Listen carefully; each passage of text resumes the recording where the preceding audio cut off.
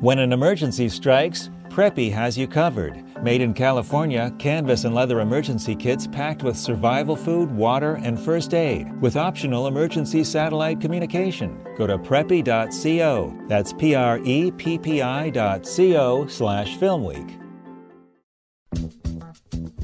From the Moan Broadcast Center, it's Film Week. I'm Larry Mantle. Coming up this week, our critics review Miss Bala. It was a 2011 Mexican film, very successful at the box office. Critics appreciated it too. Now it's remade, starring Gina Rodriguez and directed by Catherine Hardwicke.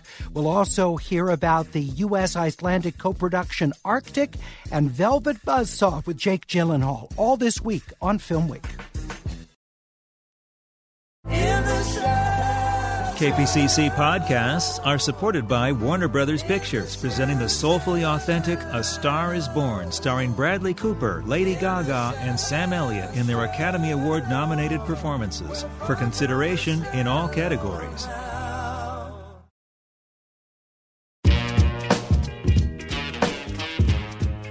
Great to have you with us on Film Week. I'm Larry Mantle. Joined by critics Lael Loewenstein, Tim Cogshell, and Charles Solomon. Tim of Alt Film Guide, Cinegods.com, and Charles of Animation Scoop and Animation Magazine. We begin with the action thriller Miss Bala, starring Gina Rodriguez, Ismael Cruz Cordova, and Thomas Dekker. Catherine Hardwicke is the director, and it's a remake of a 2011 Mexican film about a makeup artist visiting her friend in Tijuana, kidnapped and forced to smuggle laundered money for a drug cartel. What's your deal? I grew up in the States. I lived here for a few years. My father is American, and he owned a factory, a maquiladora here. And where's the maquiladora? It's gone. And your father? Gone, too. I can help you find your friend. But you have to do something for me first. You do that, and I'll help you find Susan. You mess around, and I'll kill you both. Miss Bala is written by Gareth Dunay Alcacer in a feature writing debut. Tim, what do you think of the remake of Miss Bala? Well, I suppose it's the thing that we always say on this movie. The 2011 film, I happen to have been on the show for the 2011 film. A wonderful film, a really, really wonderful film. This film suffers by its Hollywoodization. Put it in any other. We know exactly what you mean. Yeah, it's that other film. You're watching that film. That film is grungy. That film is intense and sharp, and you feel like these things are actually happening. These are effectively the same films, too. Even the storyline is the same. In the original film, she was an American, a Mexican of American descent who goes across the border. Same thing here. Here, this film is like, 3/4 in Spanish. So it's also, so why remake it? It's also kind of weird. I mean, it's this thing. Now, but I do know why they did it. What I do like about the film is Miss Rodriguez. She's pretty good in the movie. But the rest of the story is it's all so slick and so Hollywood, and you can see the money. You can see the money on the screen. That wasn't true of the other movie. Which isn't positive. Yeah, which is not a positive thing, yeah. Yeah, I agree. This movie also dilutes to me what are the strengths of Catherine Hardwicke, who's a terrific director who is known for things like Twilight, 13, Lords of Dogtown. She has a very energetic and very, very strong visual sense. To me, it felt really kind of diluted and dissipated here. And yes, as Tim said, kind of Hollywoodized. Gina Rodriguez is a compelling heroine, and she does a good job kind of making you identify with her. But for me, what the film lacked was really any sort of perspective. It was, it's sort of like everyone's bad. The drug cartel guys are bad. The cops are bad. The people that she thinks are her new friends may be bad. And so you don't even have any sense of, her bearings and where she's going. She's trying to rescue her friend who's been abducted, but gets sucked into this world. And it's really just sort of an excuse to turn her into a badass towards the end of the film. But really, like you said, Tim, so much Hollywoodized. I'm curious about the performance here of Gina Rodriguez versus Stephanie Sigman, who starred in the first film. Do they approach the role similarly? Actually, I'm going to have to say no. Of course, with Stephanie, I didn't know her as an actress. So to me, she was this character in this film. With Gina, she existed in my mind already as a particular kind of character. She chooses to play the character very differently than anything I've seen her do before. But I have to say that the what would you call it? Just the verisimilitude of Stephanie was much, much deeper. Right. Gina, I caught acting. Right. There's a grittiness to that performance and to that film, whereas here it really felt, it felt almost sort of studied to the point where, the shots, which some of which are actual recreations of some of the shots in that film, but they lack sort of the energy and the grittiness of those films. There's a central joke in this film that I do like, though, where everyone is always telling Gina how her Spanish is so not Spanish. Miss Bala, remake of the 2011 Mexican film. This version directed by Catherine Hardwicke, written by Gareth Dunay, Alcocer, and starring Gina Rodriguez. Rated PG-13. It's in wide release. And The Frame's John Horn interviewed director Catherine Hardwicke earlier this week. You can hear it kpcc.org/The Frame. We also link from our FilmWeek page. The Icelandic-U.S. co-production Arctic, a drama that stars Mads Mikkelsen and Maria Thelma Smaradottir. The film directed by Joe Penna, and Penna co-wrote it with Ryan Morrison. Lael, what'd you think of Arctic? Larry, I absolutely loved this film. This was hands down for me the top film of the week. If you like survival epics, and I happen to love them, they're sort of a subspecialty of mine, this is one of the very, very best. I won't say whether there is survival or not, but Mads Mikkelsen is stranded. We don't know for how long, because as the film begins, he's already been in the Arctic for a very long time. He's learned to ice fish. He's learned to get by in his little hollowed out airplane. And we don't know much about him, but we have a pretty strong sense of identification with him. At a certain point in the film, a helicopter crashes, and he thinks it may be coming to rescue him. That's not giving too much away to say there is a woman in there that he pulls out. She's barely alive, and that gives him a new kind of hope, sort of like Wilson. Adam and Eve, right? Or sort of like Wilson in Castaway. In Castaway, she's his volleyball, and that sort of changes his perspective on whether he should try to get out of there, which would take days and days and tons of effort. And it's, to me, this was just absolutely gripping. There's a polar bear in there. Yeah. There's all, like every bit of Arctic chill when you're sitting there. You can feel the wind kind of rushing on your face. It's just it's so thrilling. Real polar bear or digital effect bear? Well, this is important. It was a real polar bear. And the filmmakers found a way to make this entire movie for only $2 million and shoot it in 19 days. Joe Penna is an extremely talented visual artist. He's done a lot of videos on YouTube. He's known for that. And when he and his writing partner Ryan Abramson pitched the film, they said, okay, our budget's $2 million, and the people they were talking to said $2 million just for the bear, or $2 million. So it is a real bear. The bear's got a good agent. It is a real bear, and it's, oh my gosh, I jumped. I love this movie as much as you do. I love the way this movie reveals things. So, for instance, it does in fact start with the action already there. When we meet him, we're not quite clear exactly what has happened, but it shows you what's happened. It's Castaway meets All Is Lost. It's what it is. But better than both, I think. Well, so much better. It's very good. I'm a big fan of All Is Lost. I thought was a little but almost no dialogue in this too. I like the way it reveals something about him. He is a guy that we come to know as this guy. He is hopeful. He is optimistic. He's been doing this routine, and he just keeps right at it. And then when this new thing happens, he has to make this decision. And he's talking to her the whole time. And it's kind of the way Tom Hanks talked to Wilson. But he's always telling her, it's going to be okay. It's going to be okay. We're going to make it. When everything goes terrible, everything goes terrible, he comes back and says, okay, that's okay. We'll figure out a different thing. Well, and then he figures out a different thing. And I just like that about his character. He's going to save that girl if it's the last thing he does. And that's a testament also to the directing by Joe Penna, to the writing. There isn't a lot of dialogue in the script, but it's incredibly well thought out. It's incredibly carefully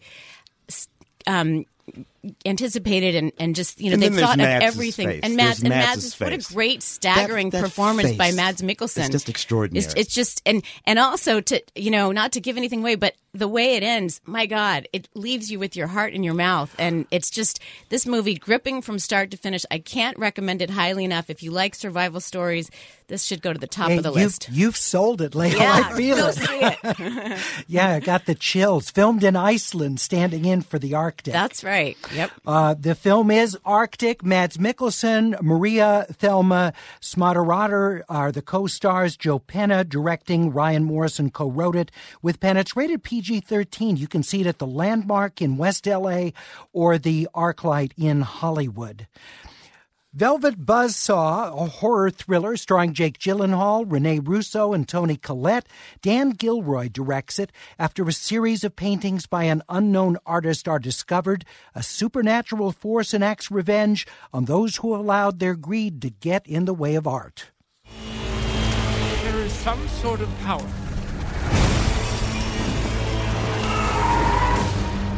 Some spirit. It's connected to his art.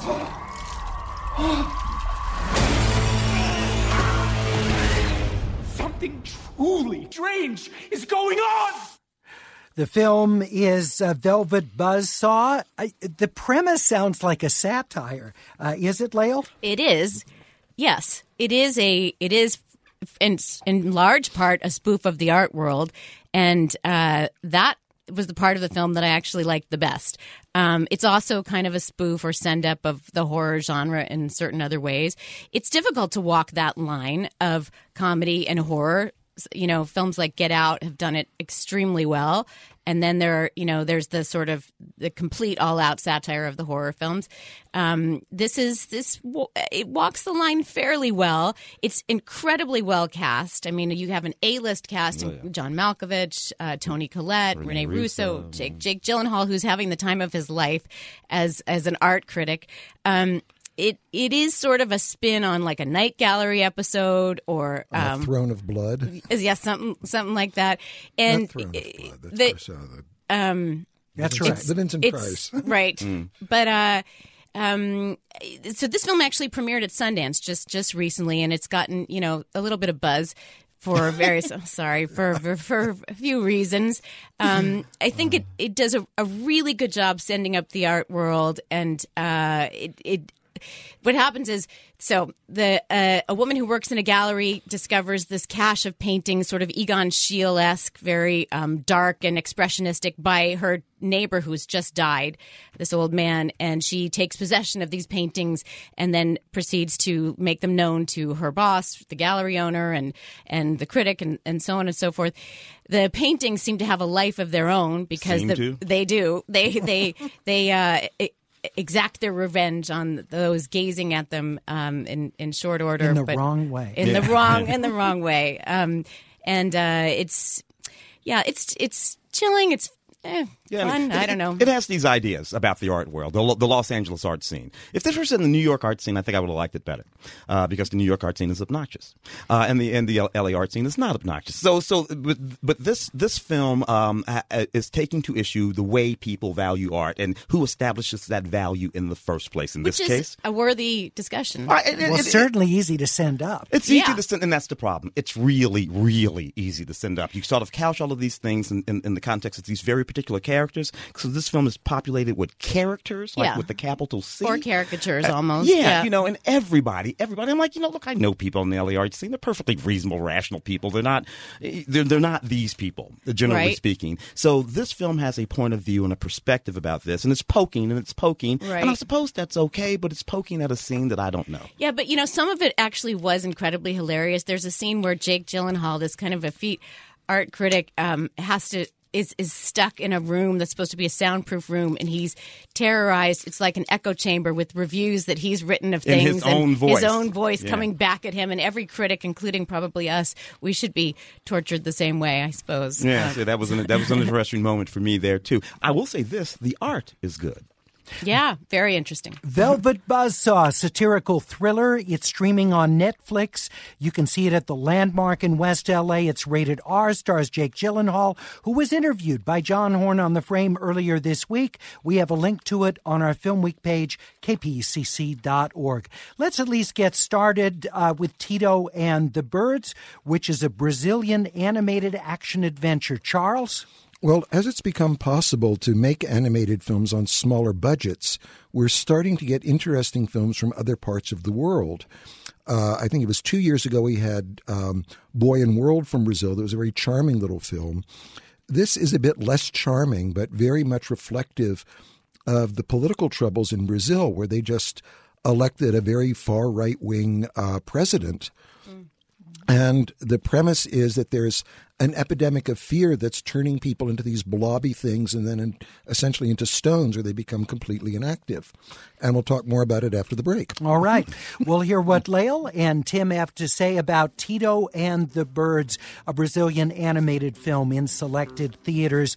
Also hear about Then Came You, starring Asa Butterfield, a film directed by Peter Hutchings, and much more. I invite you to join us coming up Sunday, February 17th. We're getting close to our 17th annual Film Week Academy Awards preview. Our critics on stage, clips from the films, Theater at Ace Hotel, tickets, kpcc.org/in-person.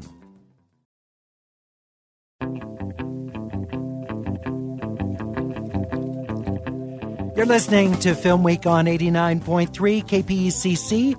Critics Charles Solomon, Lael Loewenstein, Tim Cogshell with us. We're talking about the Brazilian animated feature Tito and the Birds.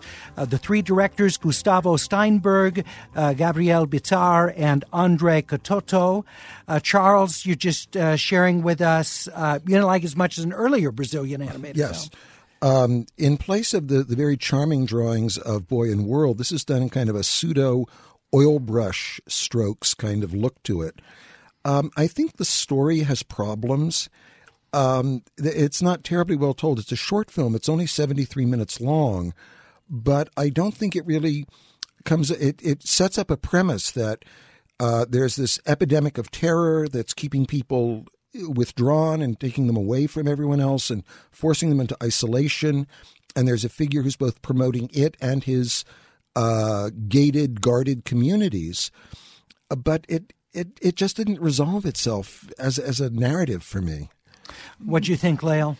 Well, I kind of agree with Charles's point that its narrative through line wasn't that clear, but I thought it was visually quite stunning. I actually liked the mix of different mediums. I thought it was it was sort of like gouache and watercolor and drawn, and it felt incredibly alive in terms of the look of the film. Yeah, it felt very, very tactile to me, and I loved the score by Ruben Pfeffer and Gustavo Kurlat. I thought the score was unusually strong.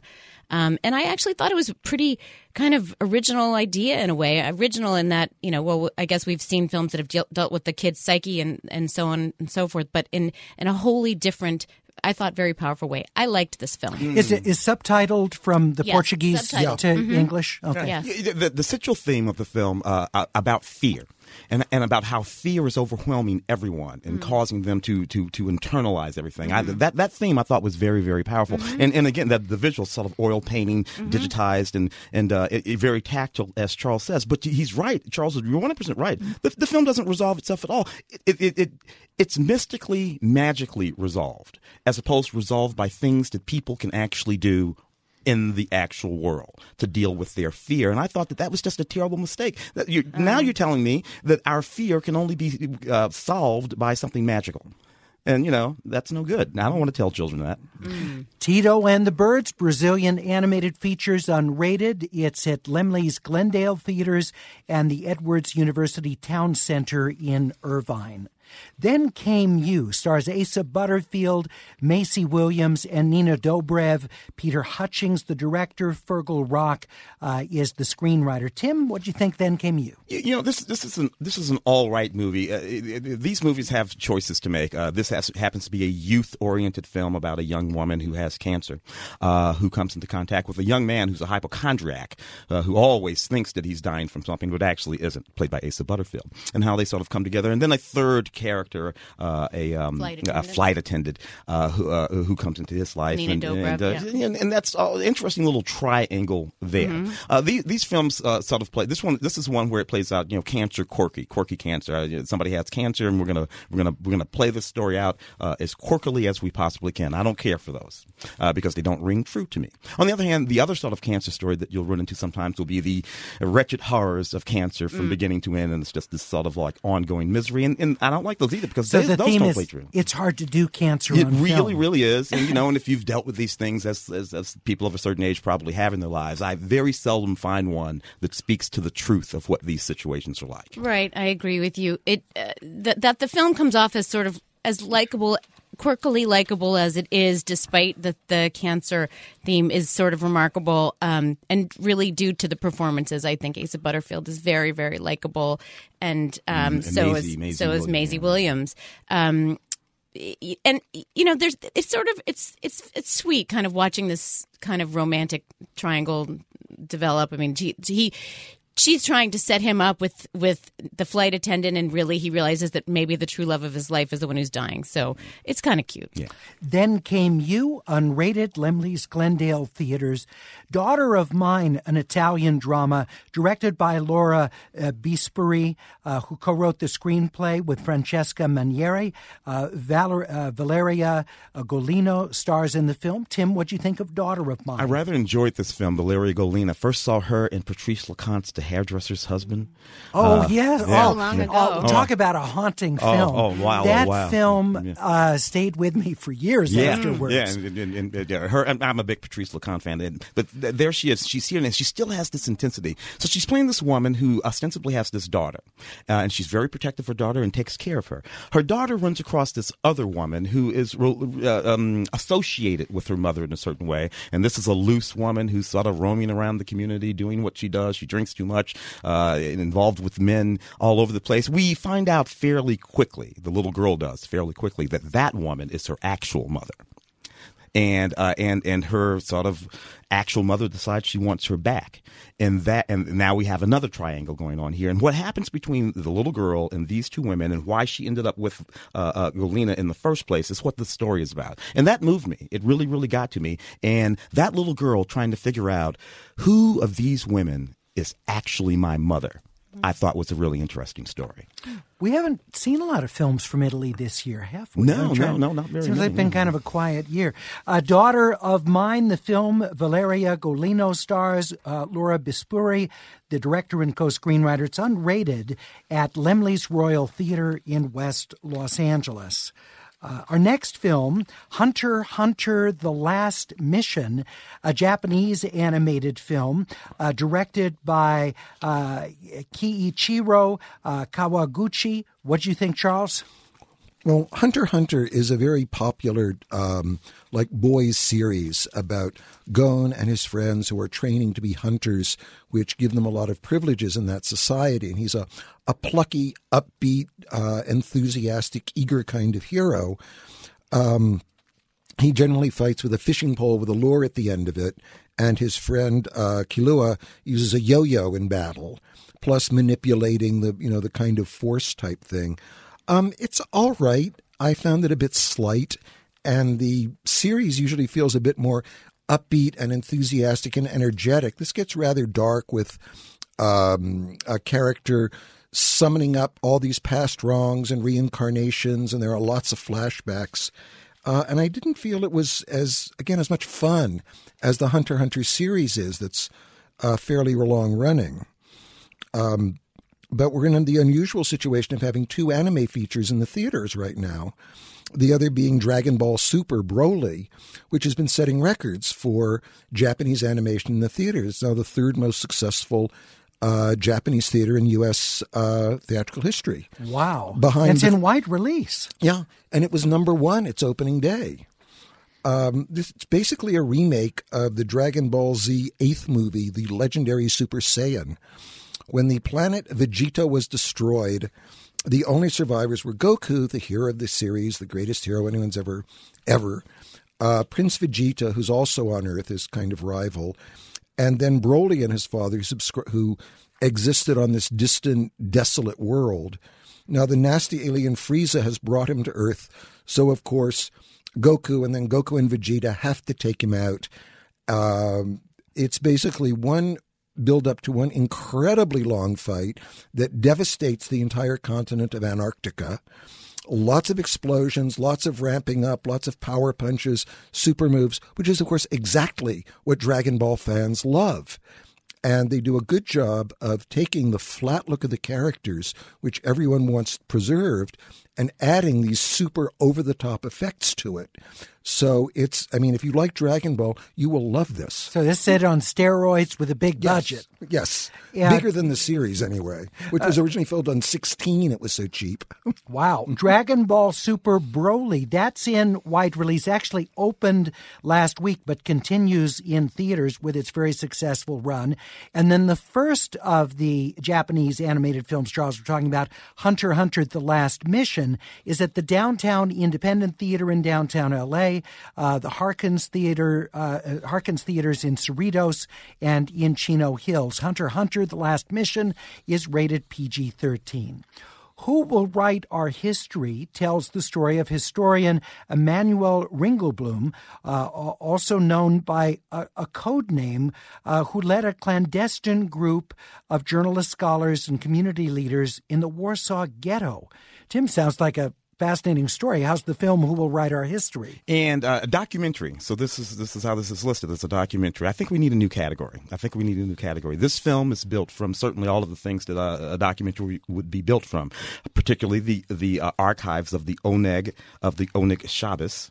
So in the Warsaw Ghetto, these people, led by this doctor, gathered together all of the artifacts that they could of all of the Polish Jews in the ghetto, actual physical things, letters, diary entries, valuable documents, and hid them away.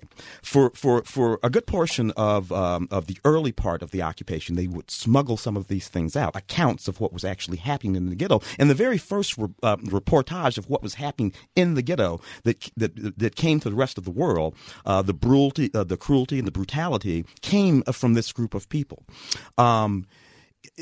Documentary. So yes, we have talking heads and we have archival footage, all the things you would expect. And then we have these very cinematic scenes that are, I guess, recreations to use, but they're not like the recreations that you would normally see. These are scenes crafted as they would be in any sort of major motion picture. And there are a lot of them. So very often you're watching this movie and you're in a movie. You're just in a movie. And then every now and again we come out to a talking head that explains something to us. And we go into some archival footage from the period. And then we are back in this movie with actors portraying these people. But it's not really a docudrama then? Not a docudrama, because we also have voiceover, Joan Allen, Adrian Brody, and others, reading the letters and diary entries of these folks. So we have all of these sort of elements floating around. And it's really quite striking. First of all, the information, the actual content of the film is devastating. Whatever you think you knew about what went on in those Warsaw ghettos, I promise you have no idea until you see this movie. Now, I'm having a little trouble simply saying that this is because obviously there's a lot of manipulation going on here, creative filmmaking going on here. It's not just a documentary.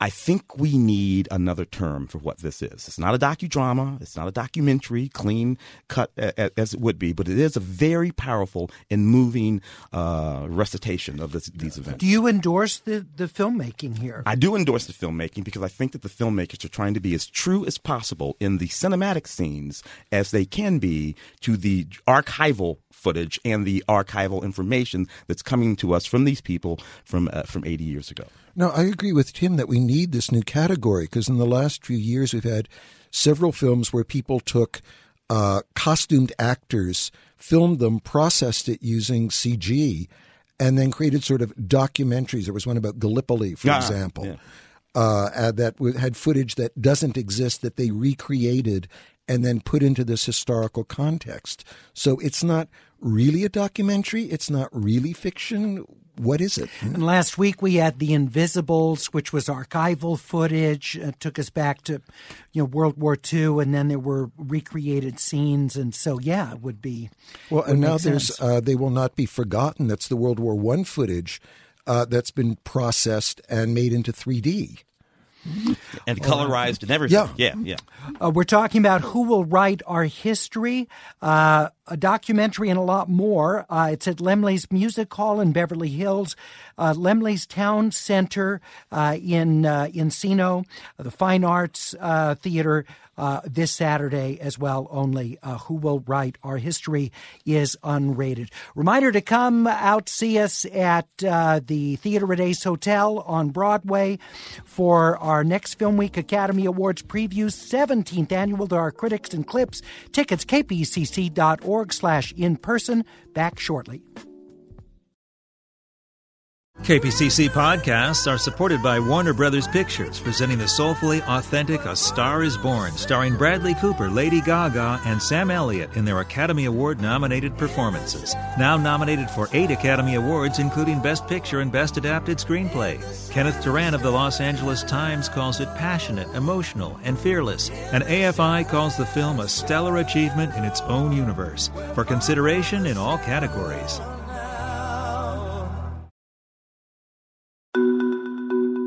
When an earthquake hits, you need to drop, cover, and hold on.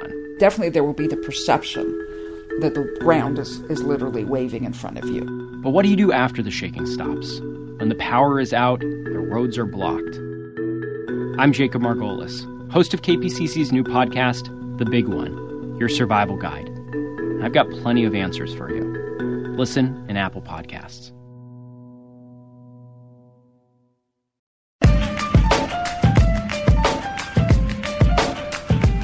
It's Film Week on 89.3 KPCC. I'm Larry Mantle. We are in the midst of the Sundance Film Festival closing out this weekend in Park City, Utah.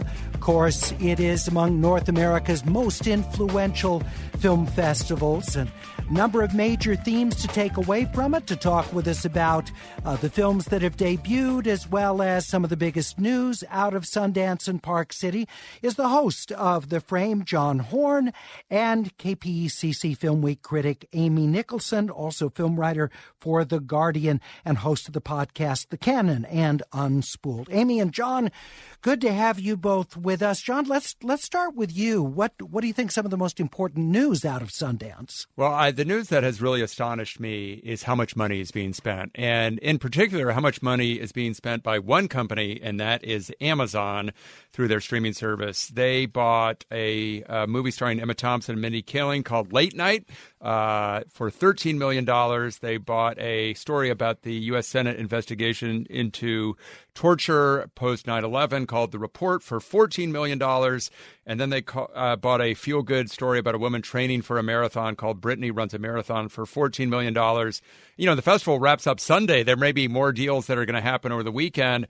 That's almost $45 million right there for 3 movies, and I think that is extraordinary. A couple of years ago, there was a lot of money spent. Last year was a little bit more cautious, and New Line and Warner Brothers spent even more for that for a movie called Blinded by the Light, which is about a young boy who's inspired by the music of Bruce Springsteen. Those are crazy numbers in any festival, one in and of itself, but to have 4 deals of that size, it's just, to me, astonishing. Amy, how much of this is sort of pendulum swings? You have companies that get burned by some of the movies they're sure are going to be audience pleasing, and they don't connect. The money is lost, and then they get more skittish the next year. But then you get a breakout hit out of Sundance, and then the purse strings open again. Is that what we're seeing? Just the pendulum swinging back? I would think so. I mean, last year, the film that made the most noise in terms of giant, ridiculous buy was when they spent just $10 million on a film called Assassination Nation, the company Neon, which did not nearly make its money back. So I think people going into this year were a little bit nervous. Like, will it work? Yeah, Amazon took last year off. So did Netflix for the most part. So the fact that they're both back in full swing it's a good pulse take for the measure of how they think indie films are doing. I like seeing what they bet on because it makes me feel like they got the algorithms. They know what's happening in independent film that audiences do want to see. So I find it hopeful. I hope they don't fall too much on their face, though. One of the things expressed by the organizers of the festival is more representation of women directors and screenwriters. Are you seeing that this year, Amy? Oh, 100%. Yeah, they have a new head of programming, Kim Utani, who's been with the festival for a long time, but now took the reins. And the lineup she has scheduled is really notable. I mean, it's 45% female directors. There's a lot of like first-time films from people of color. There's a lot of first-time faces here, a lot of major discoveries. You can tell that what they're trying to do this year at the festival is plant the seeds for the next wave of talent coming out. You're not seeing that many of like the mopey white guy movies this year. Oh, which is there's some. surprising. You just haven't gone to see it. You've avoided those. Yeah, you've chosen better than I have. John, do you perceive that as well? There's kind of a generation turnover at Sundance? Well, I think Sundance, like a lot of other festivals, has not done a good job in representing underrepresented filmmakers. And Sundance has always been really good. And this year, I think they've done exceptionally well. And Kim Utani, as Amy mentioned, is the new director of programming. Previously, and I thought he did a very good job, but Trevor Groth was a guy. And I think people, even though Sundance has a very diverse group of programmers. Ultimately, the taste of the head programmers can be reflected in the lineup. And I think it's also worth noting that some of these big sales for some of these movies were directed by women, and I think that's important as well. So it's not just that women are giving slots of films that, you know, people say, well, maybe it's not that good a movie, but we want to make sure we have some equity. These are really good movies, and the buyers are recognizing them as really good films as well. And it's not just women behind the camera. A lot of these movies star women in prominent roles. That's certainly the case for Late Night, certainly the case for Brittany Runs a Marathon. So a lot of these movies aren't just made by women. They feature women in major roles. We're talking about the Sundance Film Festival in its final days. Joining us, Sundance attendees John Horn of The Frame and Amy Nicholson, KPCC FilmWeek critic. Documentaries always a big deal at Sundance, and there are a number of them certainly worth our time to discuss. But what's gotten a tremendous amount of attention, the single screening of Leaving Neverland, in which two accusers of Michael Jackson claimed that Jackson molested them when they were young boys. They had testified in Jackson's the criminal case against him, denying those accusations. Now they say that Jackson had molested them. Neither of you have seen the Jackson doc, but John, how prominent has it been in conversation around the festival? I mean, it was very prominent in conversation weeks before the festival started. The festival organizers said that they were targeted by some direct threats of violence for the festival for having programmed the film. There was heightened security at the screening. They had bomb-sniffing dogs. They said they had undercover officers.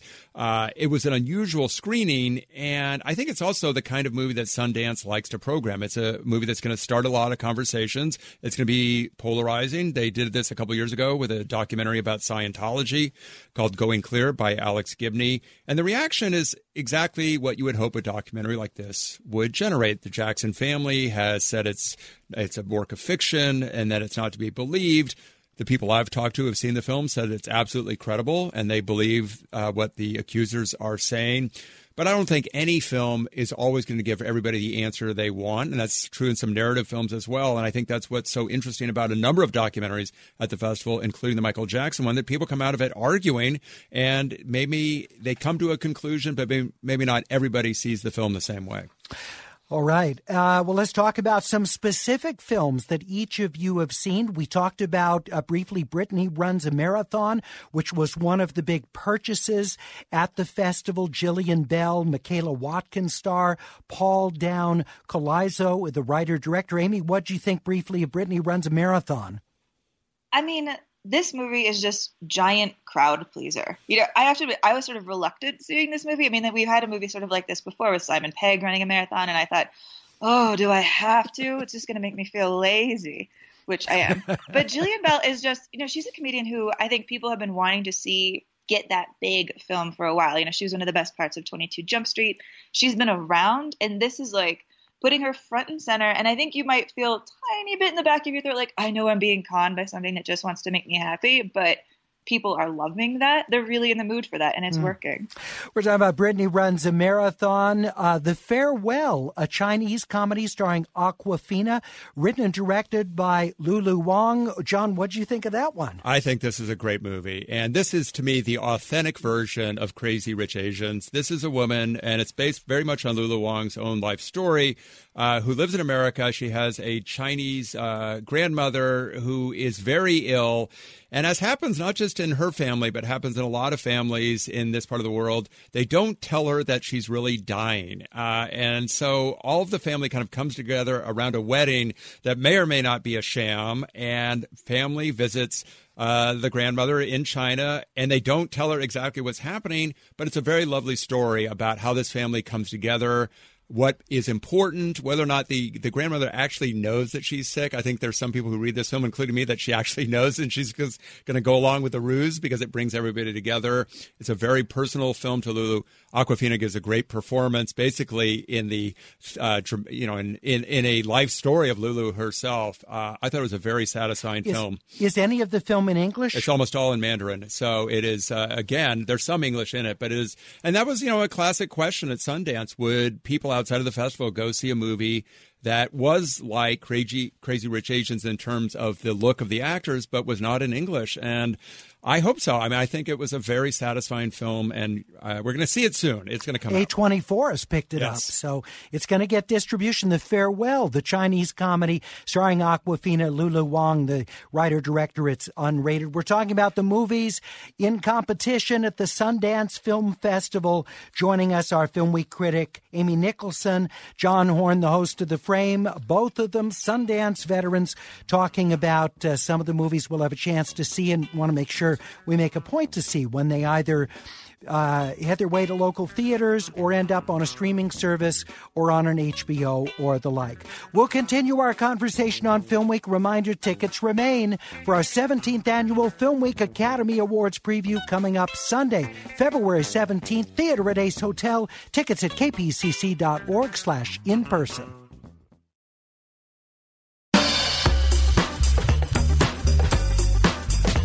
It's Film Week on 89.3 KPCC. I'm Larry Mantle. So good to have you with us, and my pleasure to have two of my favorite people joining us to talk about the Sundance Film Festival. Amy Nicholson, our Film Week critic, who'll be with us on stage, Theater at Ace Hotel, coming up Sunday, February 17th, 17th Annual Film Week Academy Awards preview. John Horn, the host of The Frame, with us as well. Next up for Sundance Films, Clemency, starring Alfred Woodard, Aldous Hodge, and Richard Schiff. The film is written and directed by Chinonye Chukwu. Amy, what do you think of Clemency?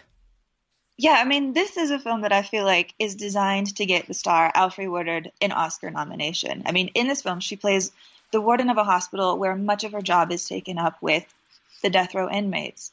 And the film opens with an execution by lethal injection that just, it could not go worse for everybody involved. And then from there, the next up on the list, on the docket, is a very kindly man that she's really wrestling with. And so it's a film about a woman who is trying so much to keep composed and to try to do the right thing. You know, when you think about it, when you're the warden of a prison that has to oversee executions, you didn't sentence the man, and you don't have any control over whether or not they even get clemency at the end. That's the governor.